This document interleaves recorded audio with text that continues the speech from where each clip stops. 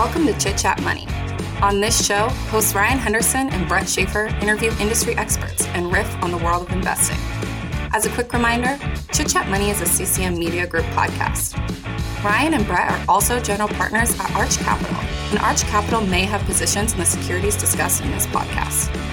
Anything discussed on Chit Chat Money by Ryan or Brett or any other podcast guests is not formal advice or recommendation. Now please enjoy this episode. All right, welcome in. This is the Tuesday Not So Deep Dive episode. First one we're recording in the new year. It's 2022. It's been a while, so for a bit sluggish maybe in the script here. Don't blame us. It's been like 3 weeks since we recorded, but I'm really excited to talk about this episode, which is Coinbase. Ian, you're joining us today. You're more, I think, into the crypto economy without putting words in your mouth. Know about more of that stuff than us. So you know about Coinbase. Can you kind of give an overview of what they're like, not overview, but like how do you think of Coinbase when looking at them? Yeah, I would say I would hesitate to say I'm maybe more in the crypto economy than you guys, but I'm still very limited. But that being said, I think Coinbase, from the way I look at it, is kind of the gold standard bank, for lack of a better term. It's not a bank, but it's the financial institution of cryptocurrency as it stands today. Right. And it seems like it's the one thing that if you think about cryptocurrencies, anything about a company associated with it, Coinbase is likely the first company that comes to mind. And yep. I'm going to let Ryan introduce the business. But first, I have to talk about our new sponsor that we have this year. This is the first time we're talking about them. We're very excited to have them join the show, and it is Common Stock. So today's episode is brought to you by Common Stock. It is a social network for smart money investors, which we forgot to sound the alarm for the new sponsor alert. All right, sound the alarm. We want to put there you go. Thank you, Ryan. It's for smart money investors, which if you're not a smart money investor, I mean, what are you doing? But it's more important than ever to find trustworthy information from people who actually know what they're talking about. Common Stock built a platform to show the portfolios, real-time trades, and analysis of the smartest retail investors. It lets people link their existing brokers to verify their portfolios and performance, helping you distinguish signal from noise. So if you're a retail investor, this can be a great place for you to post things. And it can also be a great place to read analysis with connected accounts to show people that actually have skin in the game. And it has a community of experienced traders that amplify insights, trades. You know, if you're more longer term, shorter term, whatever, you can find your community on there and you can see who the best performers are. And it can kind of show their track record over time. Someone has a great track record, they do a write-up. It's kind of like Value Investors Club or something like that. It's a fantastic service and it gives you an easy connection to your existing brokerage account without having to move your money. So they can make it more of a social aspect, all those great things. So if you want to sign up for Common Stock, you want to visit commonstock.com today, commonstock.com. If you can't find them, make sure there's also the app. You can find them on Twitter. You can find them, reach out to us and we connect them with you. It's a great service. Hope you'll try it out. All right, Ryan, do you want to introduce Coinbase? Yeah. And I'm going to preface this by saying Brett and I specifically are not as up to date with the crypto nomenclature. And so we might not know all the terms and we're not as just involved in the crypto economy generally. But we're going to try to look at Coinbase from a business standpoint and from kind of our investing lens. And so Coinbase describes themselves as a leading provider of end-to-end financial infrastructure and technology for the crypto economy. Basically, from what I understand, Coinbase is a platform where anyone can buy or sell a number of different cryptocurrencies or crypto-related products. It's basically the leading crypto exchange, as Ian touched on earlier. And they break up their revenue into two sources. So they have transaction revenue and subscription and services revenue. Transaction revenue makes up about 90% of their revenue, and it's comprised of three basic products. So they have 1, sending and receiving crypto, 2, investing in crypto, and then 3, spending it. Transaction revenues are also split up between retail users and institutions. So institutions tend to get much lower commission fees as they are typically transacting bigger dollar volumes. So despite institutions accounting for 55% of the assets on the platform in the latest quarter, they only accounted for 6% of the total revenue. So if you're a retail user, you might be, that might sound a little concerning, but I think the commissions come out to like 1.5% on average for retail users.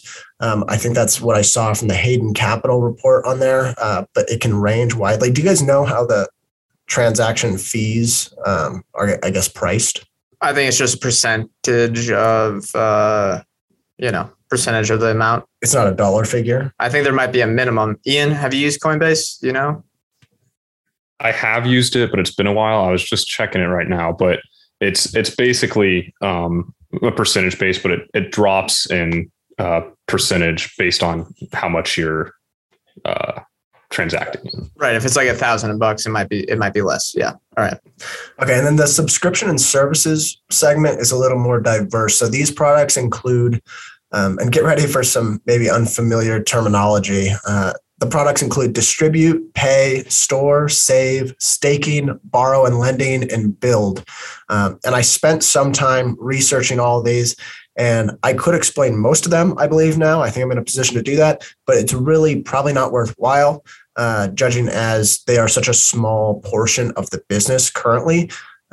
And so I would say the majority of the subscription side comes from the services that they add. So including things like Coinbase Pro, Coinbase Prime, and they just launched Coinbase Prime and Coinbase Cloud, which we'll talk about. But then staking is also a very big portion of it. But once again, small portion of the overall business. And we'll touch on some of the Coinbase Prime, Coinbase Cloud stuff and future growth opportunities. History of the business, though, Brian Armstrong is the CEO today. He originally came up with the idea for Coinbase while he was working at Airbnb. So Airbnb launched in 2008, and he was hired there as one of their early software engineers. And while he was there, he came across the Bitcoin white paper in Hacker News, and apparently the paper struck a chord for him. And he kind of grew fascinated with the idea. And so in 2010, he started working nights and weekends on what was basically a Bitcoin wallet. And he wanted to go through the Y Combinator program. I think he applied there, and they basically said, you got to go get a co-founder. He searched for one. The first one didn't really work out. And then he ended up finding a second one on a second try named Fred Ersham, who ended up being that Y Combinator co-founder for him. And there wasn't really that much traction at the start because it was just designed for storing Bitcoin. But after talking to customers, they added the ability to buy or sell. I know it sounds like buying and selling would have been the obvious thing to add at the start. And he talked about that, but he's like, we didn't think about it until the customers told us. And he said, as soon as they added that feature, they started to grow really, really quickly. And the company was known as BitBank at the time, but a Y Combinator lawyer apparently told them, you're not allowed to have bank in your name unless you're technically like an actual bank. Do you guys think that was a good name change? I think it was. What about you? I don't know.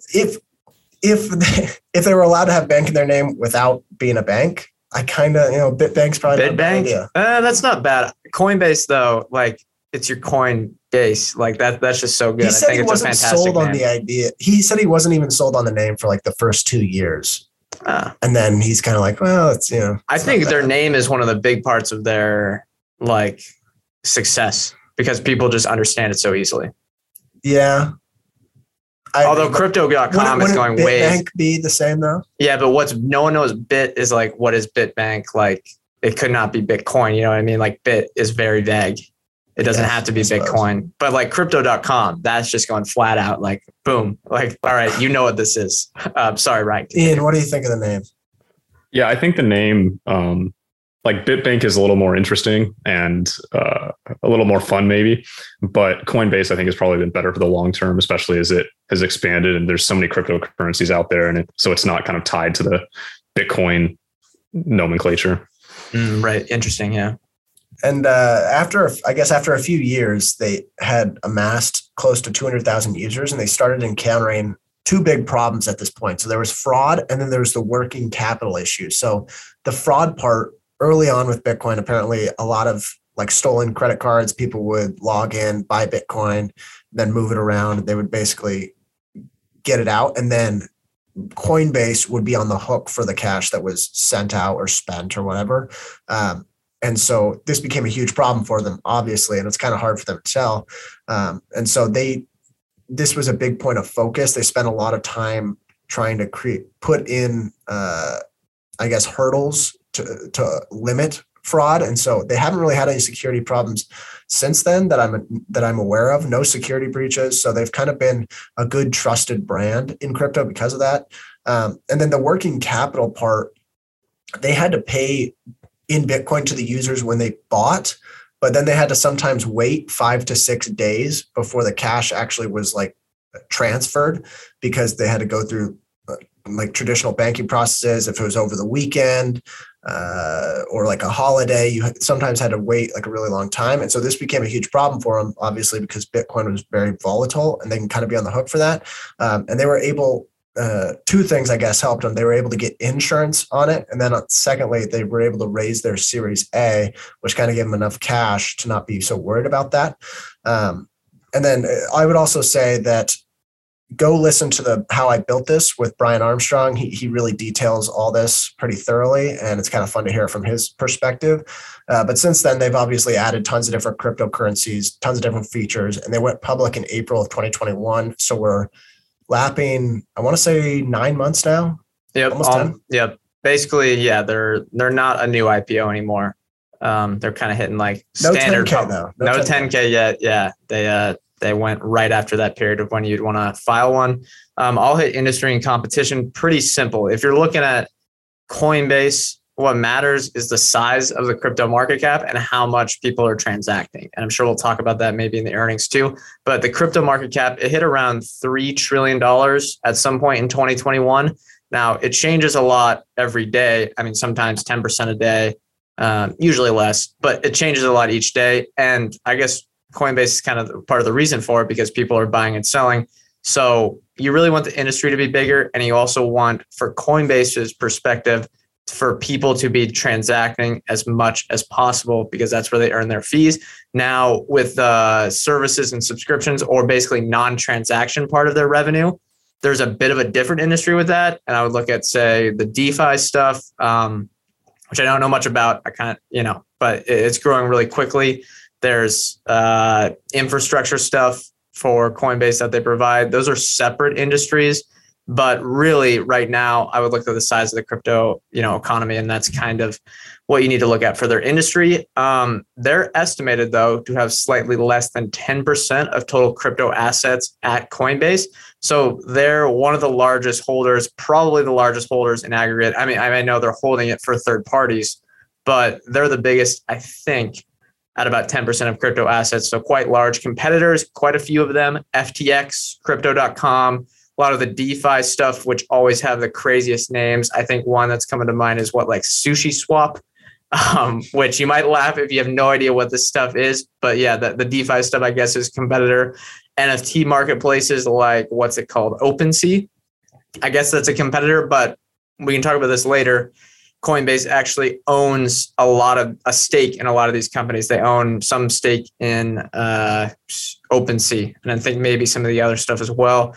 Facebook could potentially be a competitor because they're launching Diem. I think they launched in one market. That could be a competitor for transacting and stuff, but with investing, not so much. And then the last one I have here as a joke is the Fed. They could be a competitor if they launch the standard, whatever, what are they called? USD, no, what is it called? Coin. Standard bank, central bank, digital currencies, whatever those would be called. There's the rumors of those might come out, which could potentially disrupt Bitcoin. And well, I don't want to say that. Don't get mad if you're a Bitcoin guy and I just said that, but it could potentially disrupt some of the market. I know a lot of the crypto people hate central banks, so it might not actually disrupt it, but that's a potential threat coming after all the cryptocurrencies. All right, management and ownership. Ian, what do you got for us? Yep. First, I'm going to just do a quick clarifying note on the transaction fees. So what Coinbase says about the transaction fees are, quote, fees are calculated at the time you place your order and may be determined by a combination of factors, including the selected payment method, the size of the order, and market conditions such as volatility and liquidity. So for retail accounts, it's a little bit opaque about exactly what you're going to be paying in fees. For Coinbase Pro accounts, which are their subscription product, if you subscribe, then they have clearer guidelines about what the fee levels are at different breakdowns and things like that. But onto management and ownership. So as Ryan was talking about, Brian Armstrong is still the CEO. They've got a relatively new, I think in the last 3 years, COO and president named Emily Choi. She was previously at LinkedIn. I think she was at Yelp before that. She seems to be kind of more the operator type person to Brian's visionary personality. It seems like Brian's kind of more of a big thinker, big ideas, looking to push the company forward. And it seems like Emily has come alongside to kind of help just execute on a lot of this stuff. Brian has kind of been in some controversy at different times. One of the things that came out back in 2020 was he wrote a blog post that he titled "Coinbase is a mission-focused company." And it was in response to a lot of the kind of political unrest that was going on at the time and COVID. And he was starting to worry that his company was getting dragged down into some issues that weren't really part of its mission. And so he wrote this blog post that was somewhat controversial that we're going to be a mission-focused company. We're going to focus. Our best way to impact the world is to focus on what we do really well, and everyone else can kind of pursue their political aspirations outside of the company. But while we're at work, it's about our collective mission. And that he says that went over well with most of the company, and that some people left, but they've moved forward stronger. There's been some, at the time, there was some backlash, but that seems to have subsided. There's also a Twitter thread he wrote a couple months back that kind of started with the phrase, some really sketchy behavior coming out of the SEC recently. And he was basically upset that they were with some of the ways that the SEC had interacted with Coinbase regarding their basically their interest accounts, and that they wanted to launch some products that were similar to some competitors. And the SEC wasn't being very helpful with that. I think it does kind of, it's an interesting spot that Coinbase is in, because it's kind of what Reid Hoffman calls like the pirates to the Navy, I think. And he talks about it with Uber, that originally you're kind of the pirates and you're doing everything. You're out in the Wild West. You're breaking the rules, all that type of stuff. But eventually you have to transition into the Navy, and that we're actually working with the government. We're working with the regulations, and we're helping to set the regulations. And Coinbase seems to be in that phase where it was kind of on the cutting edge of a lot of stuff, but now it's at the top position and can be, is looking to kind of build good regulations and be a partner with the SEC and some other things. And that it really benefits Coinbase, at least as from what I can tell from what Brian Armstrong thinks, that it will benefit Coinbase if the SEC issues clear guidance and enforces the rules. That then they'll be playing on a level playing field, and they'll probably have a better ability than some of their other competitors to actually meet the guidance because of their resources. Just a couple more little notes on Brian Armstrong quickly is, prior to Coinbase, he actually had a tutoring business that I think it was called Tutor Connect. And it kind of made a little bit of money, funded his life, but didn't have the runaway potential that he was looking for. And as Ryan was talking about, he was really early in crypto. It's hard to remember, but crypto wasn't a part of everyone's thoughts in 2010 and 2012. For as big as it is today, it was, back in 2009, crypto literally didn't exist. So pretty crazy stuff to think about how far it's come in just a relatively short amount of time. He owns about 16% of the company, which is a little over $8 billion. And Andreessen Horowitz, one of the early investors, is the second largest holder with about 6.5% of the company. I think we may get into this a little bit later, but he received a pretty big equity grant in the last year. So you'll see some headlines about that, about bringing in about $60 million in compensation. So definitely highly compensated, but they've been doing a pretty incredible job so far.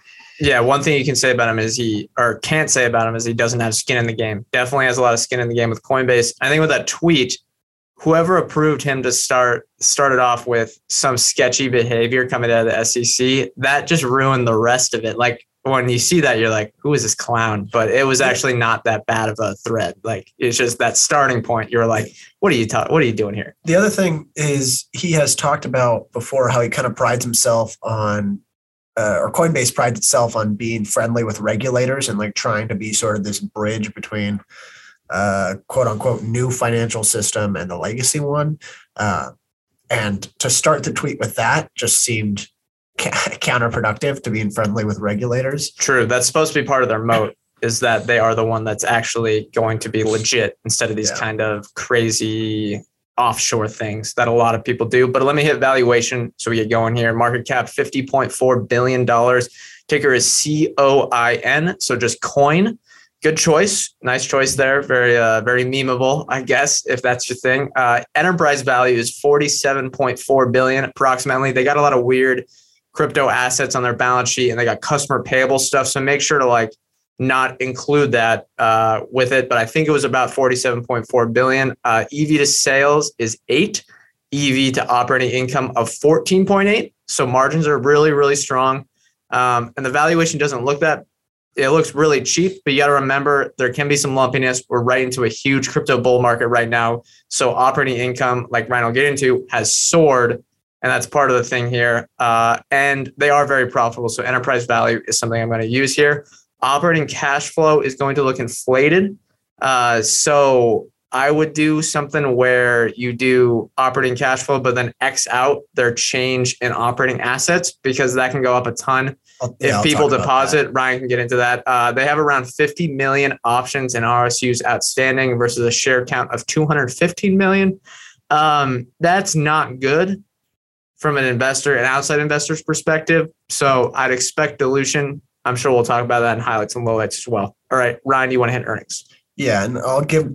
It is, as Brett alluded to, it's very lumpy. So some of the year-over-year numbers look a little insane, and then the quarter-over-quarter also look insane. So I guess try to take a long-term view.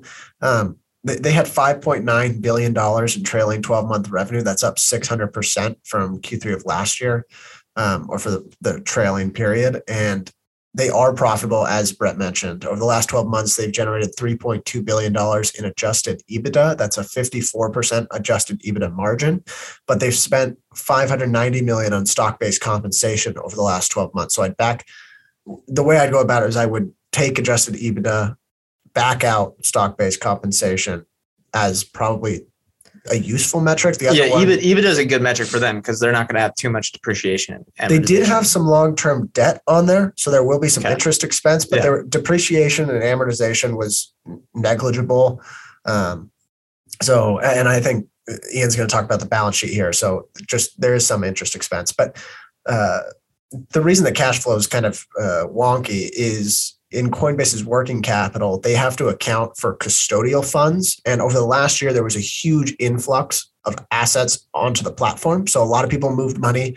Maybe it was the stimmy checks. Maybe it was just the excitement of crypto at the time. But a lot of people moved money on there. So there's this huge increase in custodial funds, which isn't actually theirs. And so that makes operating cash flow look way higher than it is. So for reference, over the last 9 months, it shows $7.7 billion in operating cash flow, but $5 billion of that was an increase in custodial funds.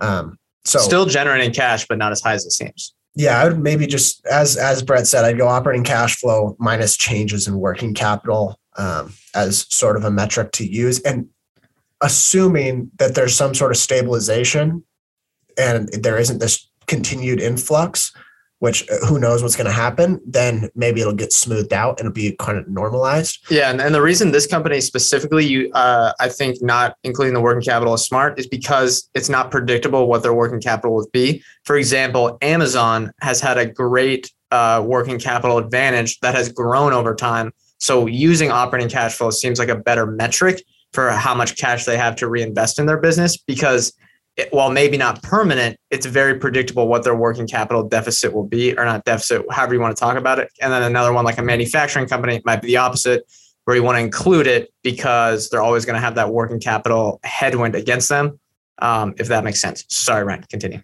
Yeah, and I would just say either way, no matter how you back out the numbers, you're still getting around 40 to 50%, maybe even 55% earnings margins on that revenue. So pretty impressive profitability. And then in the most recent quarter, they reported 7.4 million monthly transacting users. That's up 250% year over year, but down 16% from the second quarter. And I do think they report overall registered users, but I think the most important is monthly transacting because there could be a whole bunch of idle users with empty accounts, which I imagine there is. So just pay attention to the monthly transacting. Trading volume is also up substantially year over year, but it's down almost 30% quarter over quarter. And keep in mind the majority of their revenue, 90% plus, still comes from fees on transactions. So it's gonna ebb and flow with the amount of transacting users and just the volume that's on the platform. Yeah, and the size of the crypto market. So if stuff's worth more, then that percentage will be higher. All right, Ian, do you want to hit balance sheet and liquidity? Yep. So Coinbase has $6.3 billion in cash on the balance sheet, and that's cash that they can use for operations. They've also got some other cash items that I'll mention in a second. But in May, they issued $1.25 billion 0.5% 2026 convertible notes. So those notes, low interest rate, but are convertible, 2026 date. They issued $2 billion, $1 billion each of 2028 and 2031 notes, senior notes at 3.375% and 3.625% respectively. So, a reasonable interest rate, especially at the time. And probably looks good in a rising rate environment. So they really kind of added, over $3 billion in cash to their balance sheet through financing, debt financing in this past year. And I think they're probably gearing up for really to try and solidify their spot. And the balance sheet is kind of proof of that. They've also got a large line item called customer custodial funds.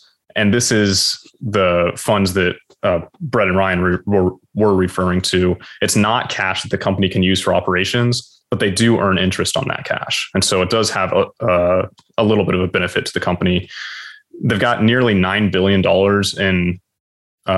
in these customer custodial funds, but it only generated about $8 million in interest income last quarter. So fairly nominal. But it could become a little bit more meaningful in a rising rate environment if they started being able to earn a higher yield on that $9 billion, or if they continue to grow the cash and custodial accounts. So it's something to keep an eye on. I don't think it's a major part of the business, but you will want to make sure that you're not including that cash number in the idea of like what they can use for acquisitions or what they can use for operations or things like that. The other thing, if I'm not mistaken, they added like $500 million in Bitcoin to their balance sheet too. Didn't they announce that? I didn't see it on the balance sheet.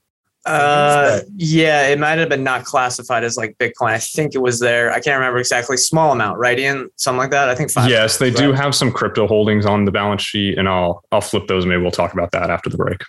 Okay. Yep. Let's take a break, and we'll get back, and Ian will update us on that. This episode is brought to you by La Quinta by Wyndham. Here you are, miles from home and ready to start your vacation. Good thing you're staying at La Quinta by Wyndham. They have free high-speed Wi-Fi to stream all your favorite movies. And in the morning, get fresh waffles with their free Bright Side breakfast. Or squeeze in a workout at their fitness center. Either way, you're ready to conquer the day. Tonight, La Quinta. Tomorrow, you triumph. Book your stay at lq.com. Cox Panoramic Wi-Fi includes advanced security to help protect all your connected devices. You'll get real-time alerts. Oh, like this one, so you don't have to worry about malware. Or when your kid downloads a song from a shady link. And now all your computer can play is red color, where are you? all blocked, thanks to advanced security, included with Cox Panoramic Wi-Fi. Advanced security must be enabled in the Panoramic Wi-Fi app. Restrictions apply. Welcome back. Next up, we have anecdotal evidence. But Ian, do you want to give the exact number on their crypto holdings on their balance sheet?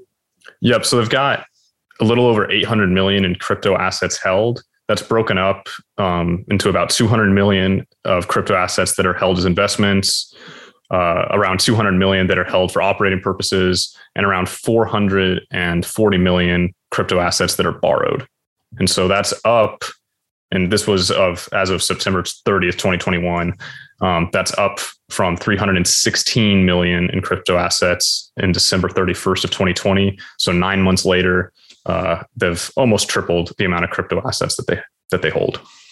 Yeah, and I think they said they want to accelerate that or something. I don't know. Armstrong's been talking about that a bit. They've gone a bit down to the Square/block, I guess now, route, where they're trying to put that as a little bit of a cash replacement on their balance sheet. I'm sure people have opinions on that because it does add a little bit more risk, but it's interesting nonetheless. Let's hit anecdotal evidence next. Ian, what have you had any interactions with Coinbase in the past? How has your experience been with it? Yep. I bought about Oh, not very much. Very little Bitcoin. I think it was like $200 worth or something in 2017. And I had researched and tried to figure out what's a legitimate place to do this, because even in 2017, there wasn't a whole lot of information out. It's not like it is today where everyone knows about crypto and stuff like that. And so I looked around and I was like, okay, where's a legitimate place that I can actually buy crypto and that I'm not worried about like it getting stolen or not being able to figure out how to access it or something like that? What's an easy way to do this? And Coinbase appeared to be far and away the most legitimate and easy way to do it. And so that's where I first bought Bitcoin. I bought a little bit of Ethereum there a little bit later. And then in 2020, I moved the Ethereum and Bitcoin out of Coinbase into BlockFi to start earning some yield on it, just because it seemed like a decent opportunity. But can you not earn yield in Coinbase? You couldn't at the time. That was actually what they added. They're in the process of adding that. I think they do have it now. That was part of what was the subject of Brian Armstrong's tweet thread that I mentioned earlier. And so I think they have added it. I think from what I can tell, their rates are generally lower than the rates at other places, which is probably a good thing because it's, I assume it's a little bit more sustainable, but that's been my experience so far. Yeah, the rates are high sometimes, which is interesting. Ryan, what's your experience with Coinbase?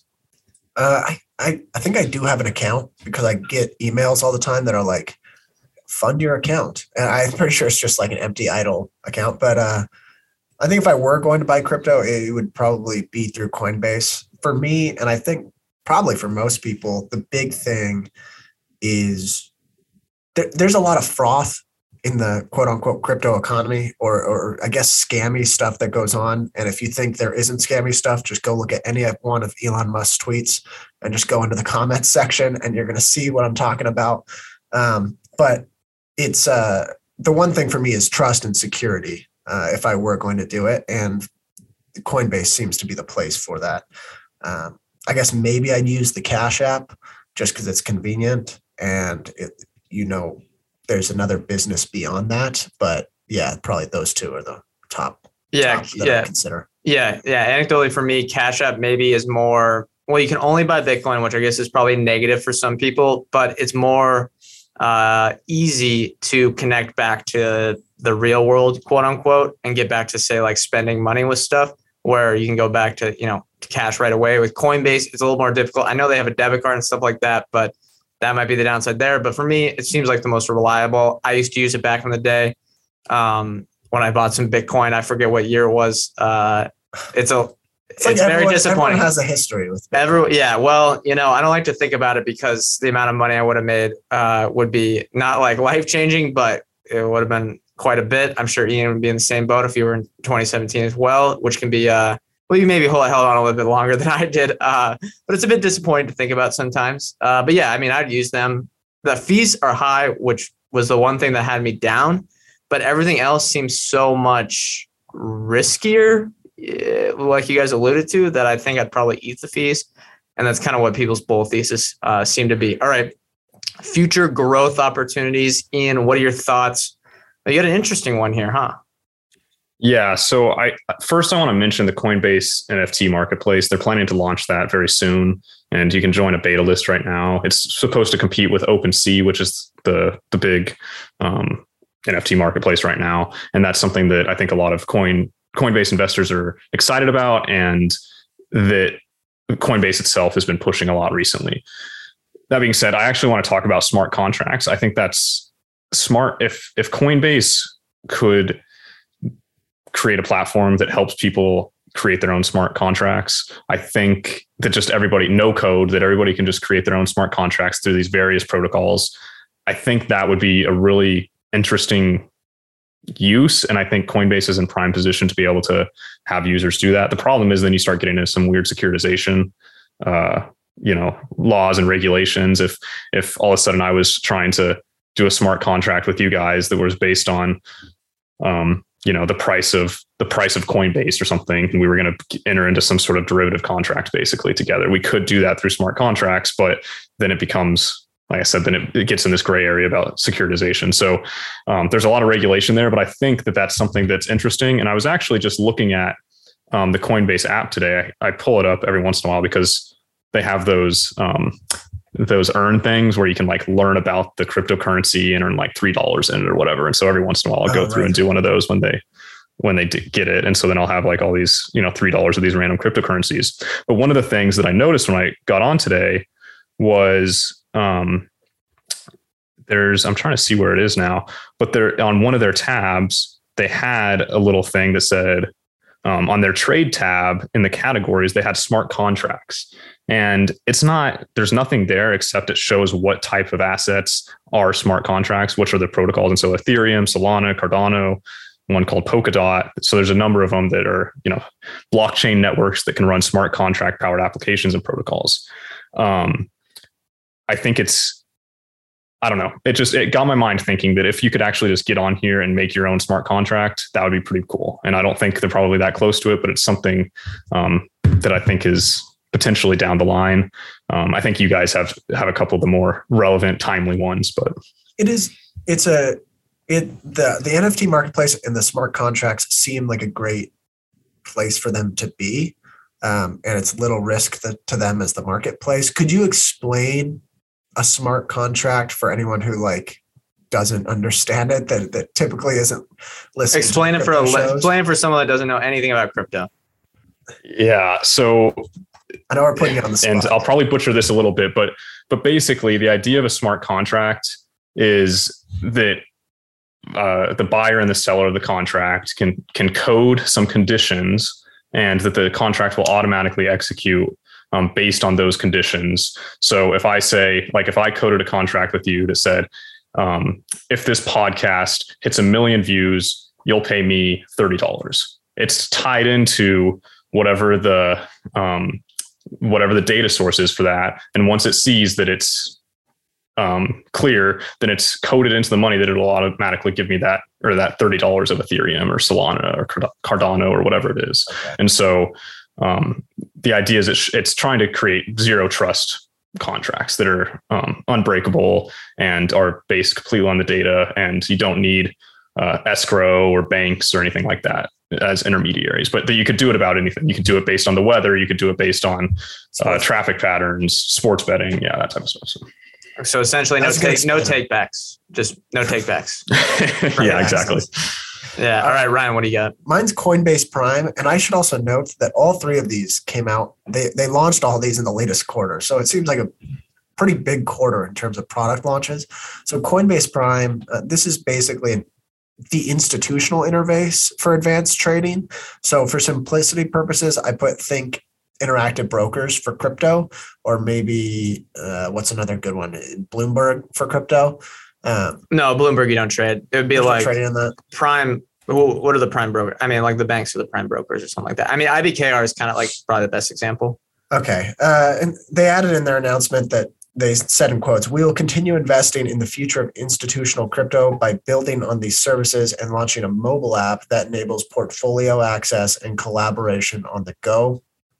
I just like that they're leaning into the institutional side, but I have to admit, I don't have a great grasp on the competitive landscape for institutional exchanges.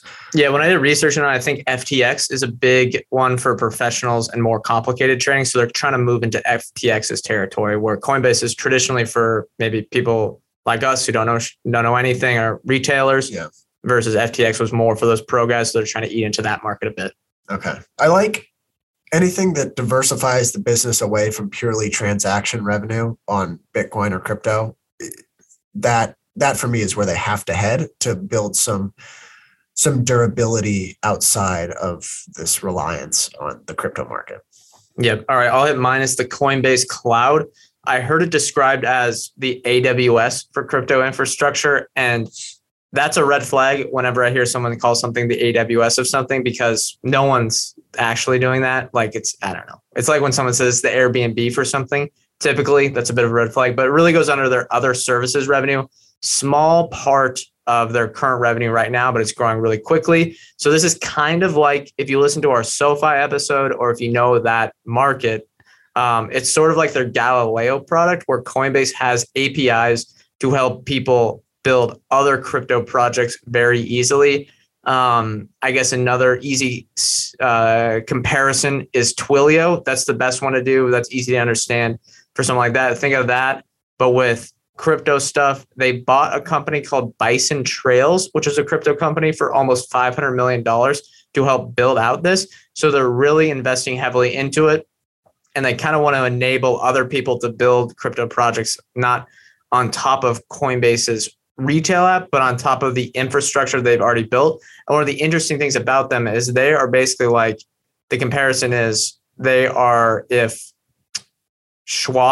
one of them, if NASDAQ and Charles Schwab were the same company. So they're so vertically integrated that they have all the exchange needs, everything is basically in-house. So if you outsource that to someone, it can easily build another project on top of it, among other things that they can do as well with the scale of their company. But this line item went from only 0.6 million in revenue last year in Q3 to 8.6 million in this quarter. So it's growing rapidly. It seems like it has a lot of promise.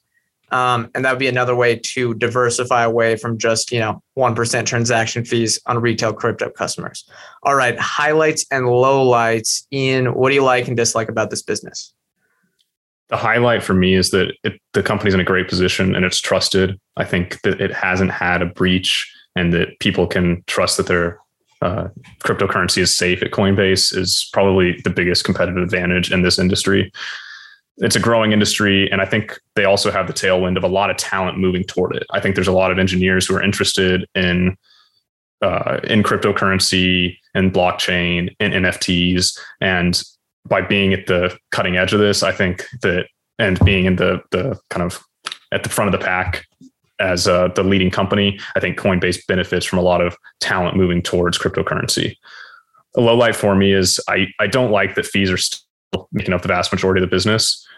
I think that Coinbase has to watch what happened in stock trading and how commissions went to zero, and find a way to be like Schwab, where they had many value add services around trading, and that trading was just one of the things they did, not the thing they did, and not be like Ameritrade that ended up getting taken out by Schwab or acquired by Schwab because it was so dependent on trading revenue. So I think Coinbase needs to be in the position of power and not the position of weakness over the next 5 years.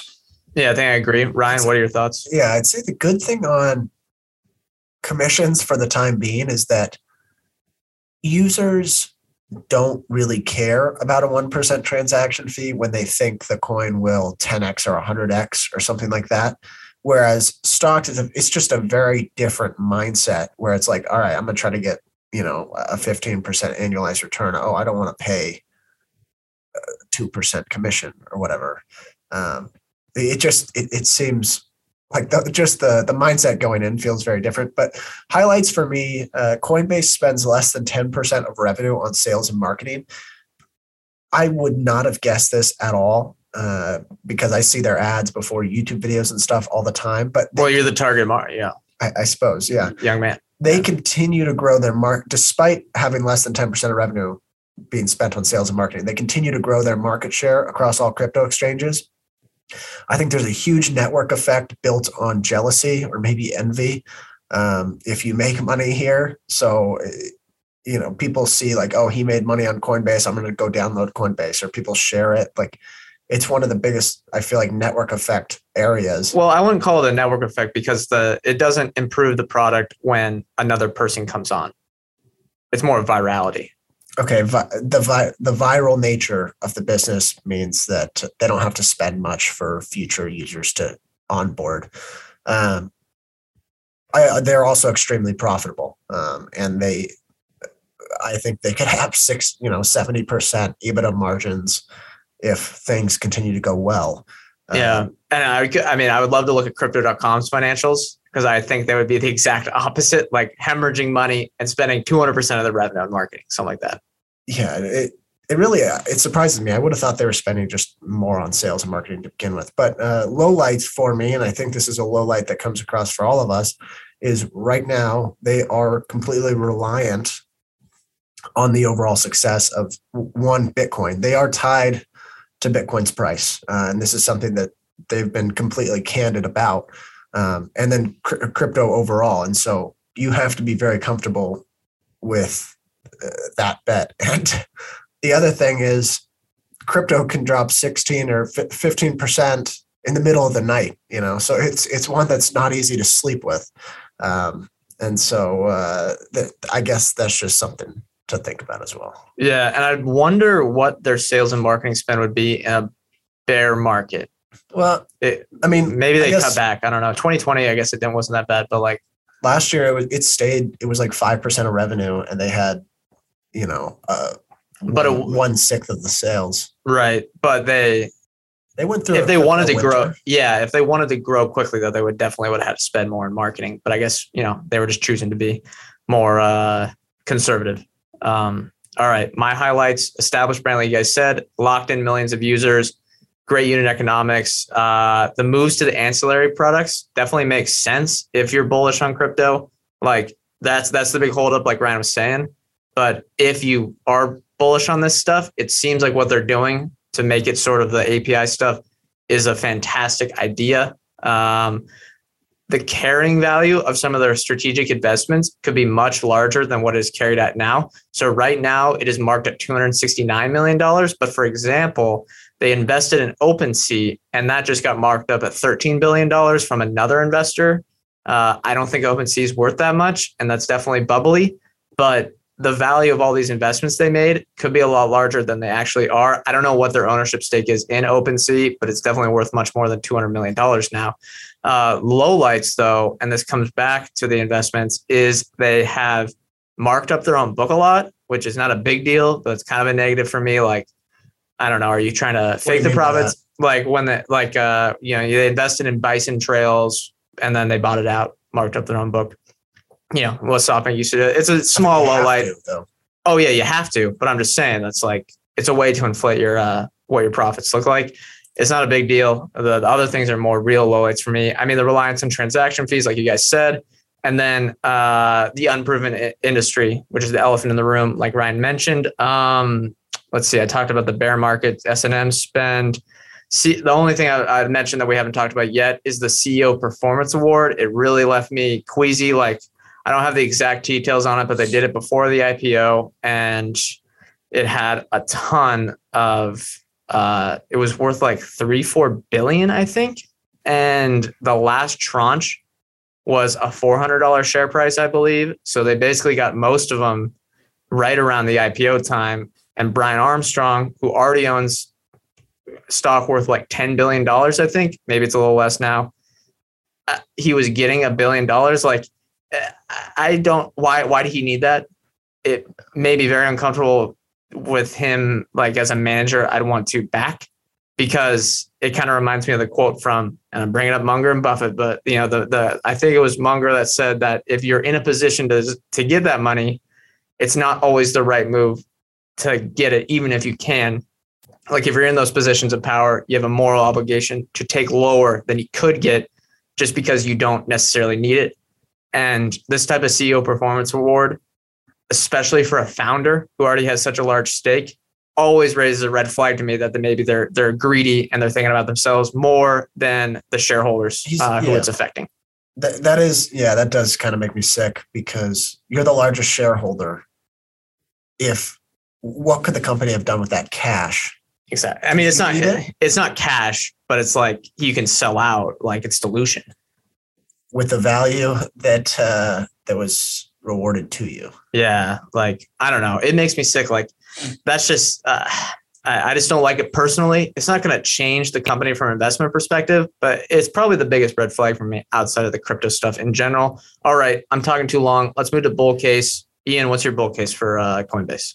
My bull case for Coinbase is that crypto is just the beginning of Coinbase. It's the first iteration, and that it becomes somewhat paradoxical, centralized, decentralized finance, that it is the bastion of respectability and the financial institution of decentralized finance, which I think is, like I said, a little bit of a paradox, but I think that's the bull case for Coinbase. Ian, bringing out the big brain today, huh?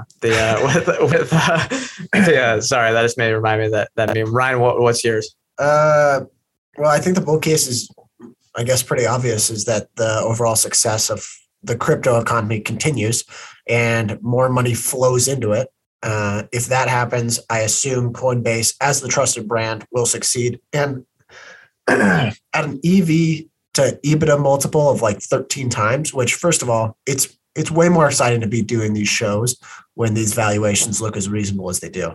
And EV to EBITDA of 13 times, the ceiling for this is really high if the money does continue to flow into crypto. Yeah, but I would hesitate and say that's trailing. What's the forward? There's a lot of variance on that. Well, I've got my bear case too. All right. Yeah. My bull case is crypto goes whatever. It goes burr, like the meme is. That's all you need. That's kind of your bet you're making. It seems like a better investment to me than going long Bitcoin because you're diversified, you get the exposure, and it's a lot more profitable. Right? Am I getting that? Like, am I thinking about that incorrectly? Like, why would you own Bitcoin over Coinbase? Own both. If you're interested. Right. I think the reason to own Bitcoin would just be more of a bet on Bitcoin. What's the word? More concentration, right? That you don't want the diversification of all the other coins that Bitcoin or that Coinbase is dependent on. And you can just, that Bitcoin is going to be the one true winner in the cryptocurrency space. And I kind of prefer that because that's what Dorsey's basically done is he's taken this like purist approach where it's like, there can only be one. The one true coin, one coin to rule them all. I don't know. All right. Bear case. Ian, what's your bear case? The bear case for me is that crypto crashes while Coinbase is still largely dependent on fee revenue, that they're not able to build out enough of these ancillary services and spread their tentacles into other parts of the decentralized finance world. And so that if crypto crashes and you lose a lot of that inflow of funds and transaction fees fall apart or fall off the cliff, that it's very damaging to Coinbase. Yep. And just remember that it's a percentage of transactions. So if the crypto market cap crashes 80%, that crushes their business. All right, Ryan, what's your bear case?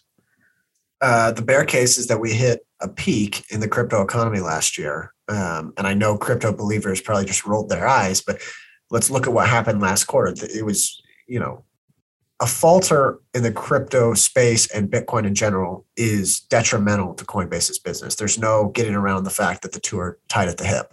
So being as reliant as they are on transaction volume, a big decline, that's the bear case for them. And as Ian said, if that happens before they are able to diversify their business, then they're really screwed. Yeah.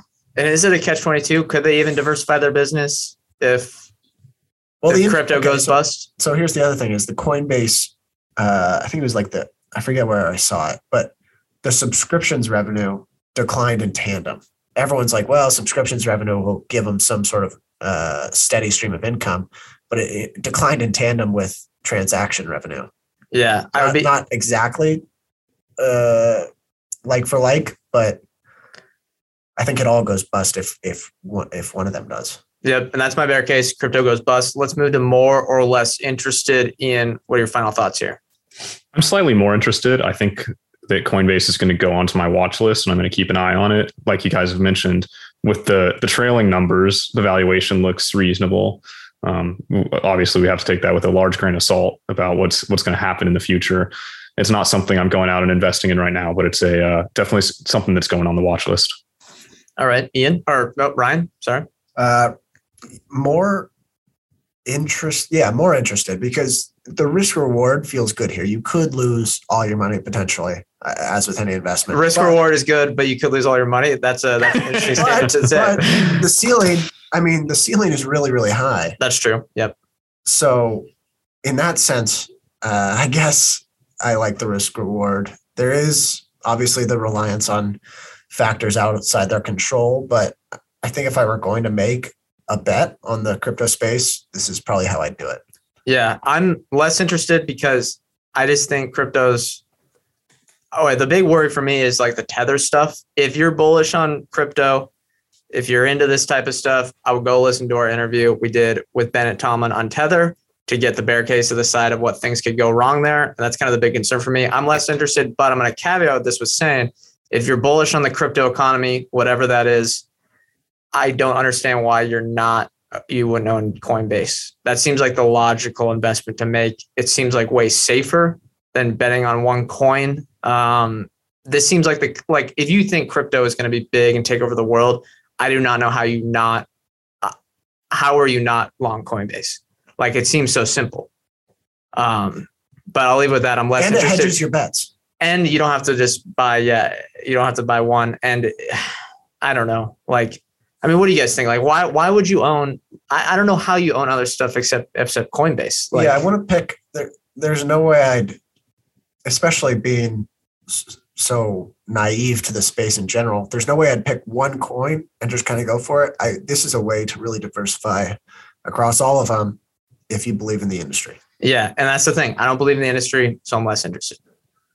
And I would just throw one more thing out there real quick, that I think some of these, and I think this will be an interesting thing, and it's a discussion for another day, but as you're looking at this crypto economy and decentralized finance, I think it's important to see that there's sort of some new types of things developing. And so it's not like we've got the companies and we've got the assets, but there's also like the protocols that these are on, and I don't even know if that's quite the right word, but basically the blockchain of Bitcoin is actually like something different in a sense than just like the asset Bitcoin. And the same thing with Ethereum or Solana or Cardano, that they have these assets that are tied to them. And like Ethereum isn't its own company, but it's also not just the coin. There's this piece behind it. So it's an interesting ecosystem. And it's one of those things that does kind of go into my too hard pile at times, because it is a little bit hard to figure out how all these factors play together. But I think that's just to give one case for why someone might invest in individual coins. I think that's the case, is that there's actually some of these coins that have better rules, better communities, better potential projects that are built on top of them, all of those types of things. And so even though they're not themselves companies, there are ways to evaluate the coins are different from each other in a way that's different than just they have different names and different people like them for no apparent reason. Yeah. Okay. That makes sense.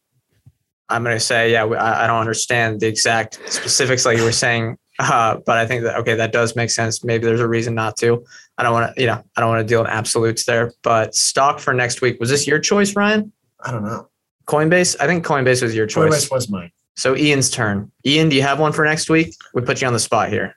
Yeah. For next week, let's do, let's take a look. This might be a little bit boring, but let's take a look at Apple. I think Apple's been in the news a lot, just hit a $3 trillion market cap. I think there's a lot of debate right now about, is Apple at its peak valuation? And I think that would be kind of a fun show to do.